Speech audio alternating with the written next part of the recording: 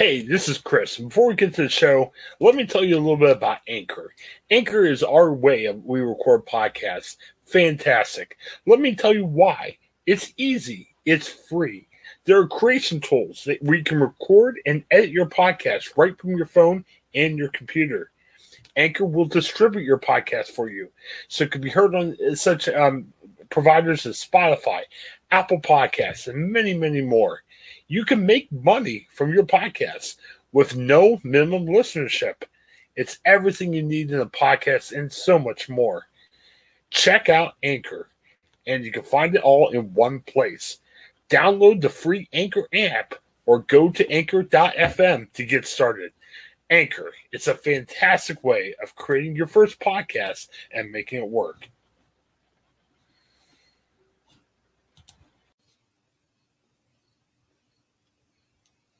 Hey, everybody, it's Craig Shout back here at the Ohioan Podcast Network, and today we are going streaming. So there are a couple of shows that I recently had a chance to see on HBO Max. Very much different, but also very satirical and sort of taking a bite out of high society. The first, though, we're going to start with The Prince. Now, this is an animated show that comes from Gary Janetti, who is a producer on Family Guy since 1999. In the first season, and he produces this animated series that takes a sort of a satirical look at Prince George and his time at school with his family, with his friends, if you call it that. Overall, the voice cast, it's a very impressive list of cast. You've got Orlando Bloom, Alan Cumming, Gary Janetti voices Prince George, although he kind of does a Stewie Griffin spin on it, if you will. Lucy Punch is in there. There's Dan Stevens, Sophie Turner. So it's a pretty good cast overall. Unfortunately, though, for me, this show just doesn't quite work. It comes with a lot of high expectations because you're talking about a satirical look, sort of a biting look at the royal family. And unfortunately, there just wasn't enough jokes here. There wasn't anything that we've never seen, whether it be on Family Guy or any other satire that sort of takes on the British royalty, whether they're making fun of their inability to cope with being real human beings at times and doing normal people tasks versus, how they sort of treat workers, things like that. It just ultimately doesn't really come to any conclusion of good comedy. There's some good voice cast, obviously, like I said, but unfortunately for me, this just doesn't work. There's not enough jokes that land. There's not enough stuff out there that really works well as far as satire that we haven't seen before from a number of other shows. And I really feel like this is just a lot of talent just wasted in a lot of ways, whether it's, Gary Janetti, who's a very, a producer on Family Guy, obviously, for so many years. You've got great cast members. And you've got an opportunity, I think, as an animated show to really poke a lot of fun at the royal family, and they sort of do.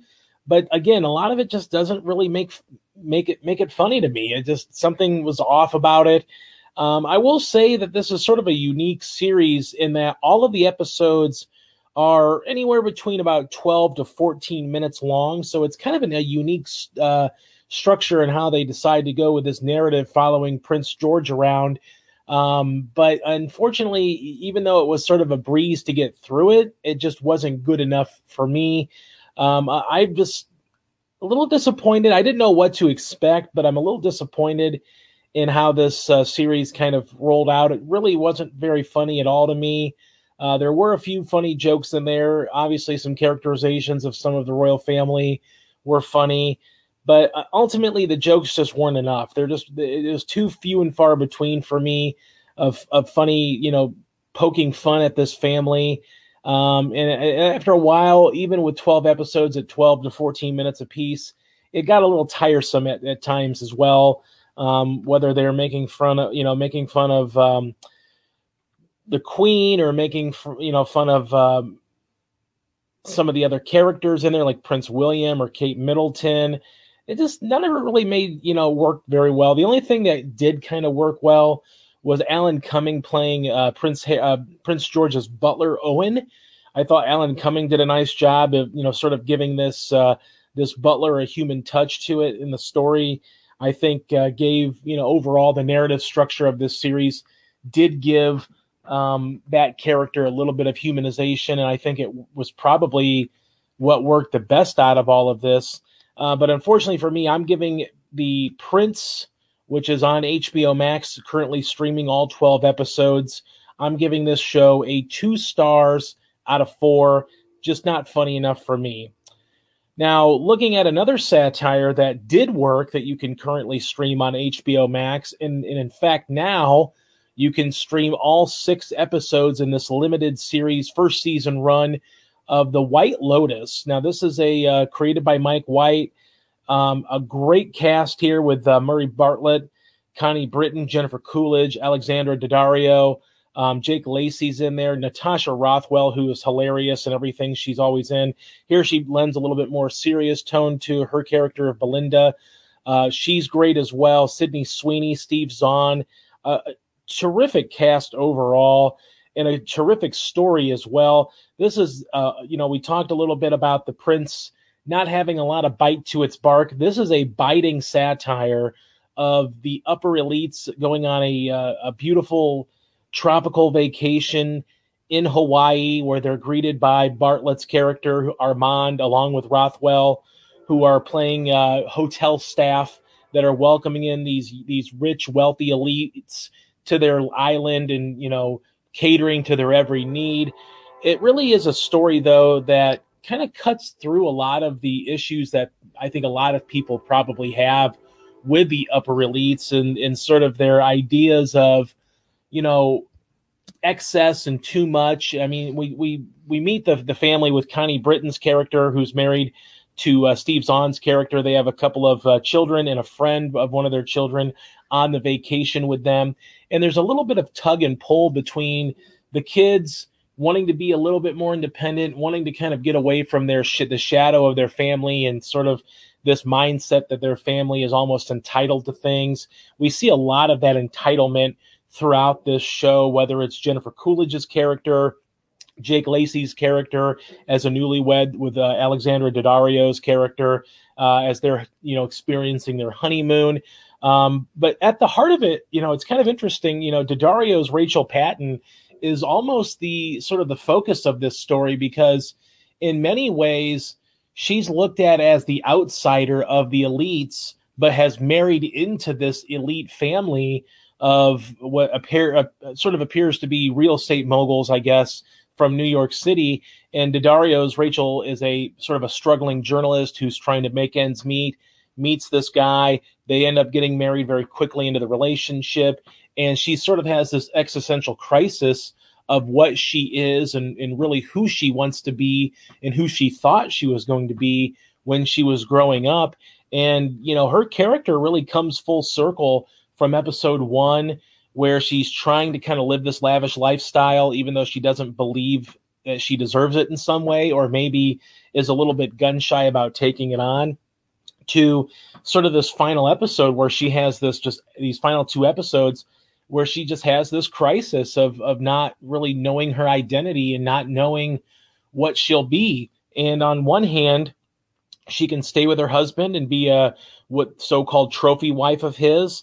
And they keep talking about her maybe quitting journalism and maybe, helping out with nonprofit organizations and sort of being a chair for nonprofits and things like that, as opposed to having a real everyday kind of workman-like job like a journalist. But the crisis, I think, starts for her early in the show, where she meets Connie Britton's character, who is a media mogul, essentially, an Apple mogul, who basically had a story written about her. And then Rachel decides to write a story off of the story, kind of, paraphrase, things like that.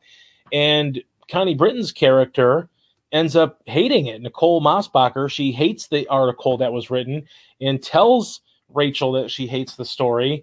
And I think that's sort of the first tip off, maybe, that Rachel isn't quite the journalist, or isn't quite as good as she thinks she is or thinks she wants to be. And maybe that's sort of the beginning of the end for her, of understanding like, oh yeah, I can still be this while still getting the luxury lifestyle that I love and that I've grown accustomed to now. But it slowly starts to wane and dissipate. The marriage is probably not going to last, but we'll never know. At the heart of this show, the first scene of this show, we are introduced to Jake Lacey's character Shane, who's in an airport waiting to go home from this vacation at the White Lotus. Family stops him and says, "Oh, were you at the White Lotus or whatever?" And basically says, "Well, we heard there was a murder there or a death there," and there was. I'm not going to spoil anything, but there is a very strange, funny, weird, heartbreaking, if you will, incident that happens that sort of turns the vacation from not being that great to begin with to being really terrible at the end. And this show really does take the commentary, the social commentary about how these elites live, and we get a little bit of interplay between the Mossbacher family with Britton and Zahn, the mom and dad, trying to take on their kids, and one of their daughter's friends was on the trip, played by Brittany O'Grady. She does a fine job kind of showing those emotions without really saying a lot. And then eventually there is a blow up between her and her friend's family at the dinner table, where they go kind of back and forth about taking land and stolen land. And that sets up something as well that I, of course, will not discuss because I don't want to spoil anything for anybody. But certainly a 6-episode season. It was supposed to be just a limited season, a limited series, 6-episode run. It's gotten a lot of feedback. A lot of people really like it. I think this is the type of show that could really do well next year at the Emmy Awards or the nominations when they come out next July. So I'm expecting, a new season. They have said they are going to greenlight a new season of this Mike White comedy that he created. And I think it's a great show, and I really enjoyed watching every episode. It was one of those must-see viewing events for me, much like Mayor of Easttown was earlier this summer. This is another one of those shows that really was something that I just could not stop watching. Every week I wanted to watch the new White Lotus, and that's something that you don't always see, especially with all the opportunities and things that you can watch on TV these days or on streaming networks. It's great to find a show that you fall in love with and you just want to watch and you can't wait to watch. And this is definitely one of those shows for me anyway. Overall, I'm giving this show 3.5 out of 4 stars. I really loved it. I really enjoyed watching sort of this. We see a lot of shows about satire and, sort of satirizing the elites and the wealthy. This show does things sometimes in a subtle way and then sometimes in a more out in front way. And I appreciated both methods, whether it was some sort of a small biting commentary versus something that was in your face, uncomfortable dinner table argument kind of way like we got here in this series. So I can't wait for a second season. Obviously, they've talked about maybe revamping it with sort of being an anthology series where you'd have an entire new cast come along, which I think would be kind of fun to see. Maybe the White Lotus kind of play out in a different way, or maybe it's a different hotel or something like that. So I would be excited for a second season. It'd be hard to, I think, to match the first season because it was so refreshing and good, even for something that we see a lot of with satirizing the wealthy and sort of the elites of the world. But this one does it in such a fun and sort of eccentric way that it just made me want to come back every week to watch what was going to happen next. So once again, 3.5 stars out of 4 for the White Lotus. You can stream all 6 episodes now. You're looking at just around about 6 hours worth of content on that show. And really all of it is just so engrossing and fun. So I definitely suggest checking that out. Like I said, you can catch all 6 episodes right now on HBO Max, or if you have cable on your HBO package. So once again, this is Craig Schaub for Going Streaming. Have a good one. Hi, I'm Jennifer Mooney. Welcome to what is our new Hope Interrupted podcast based on the work from our book, Hope Interrupted, that I co-authored with my good friend Byron McCauley. Hey, Jennifer, I'm looking forward to this podcast as much as I was looking forward to writing this book with you. We hope to interview some high-impact folks as well as have a little fun. We're going to cover stories of hope. To learn more about our podcast and our book, please visit www.hopeinterrupted.com.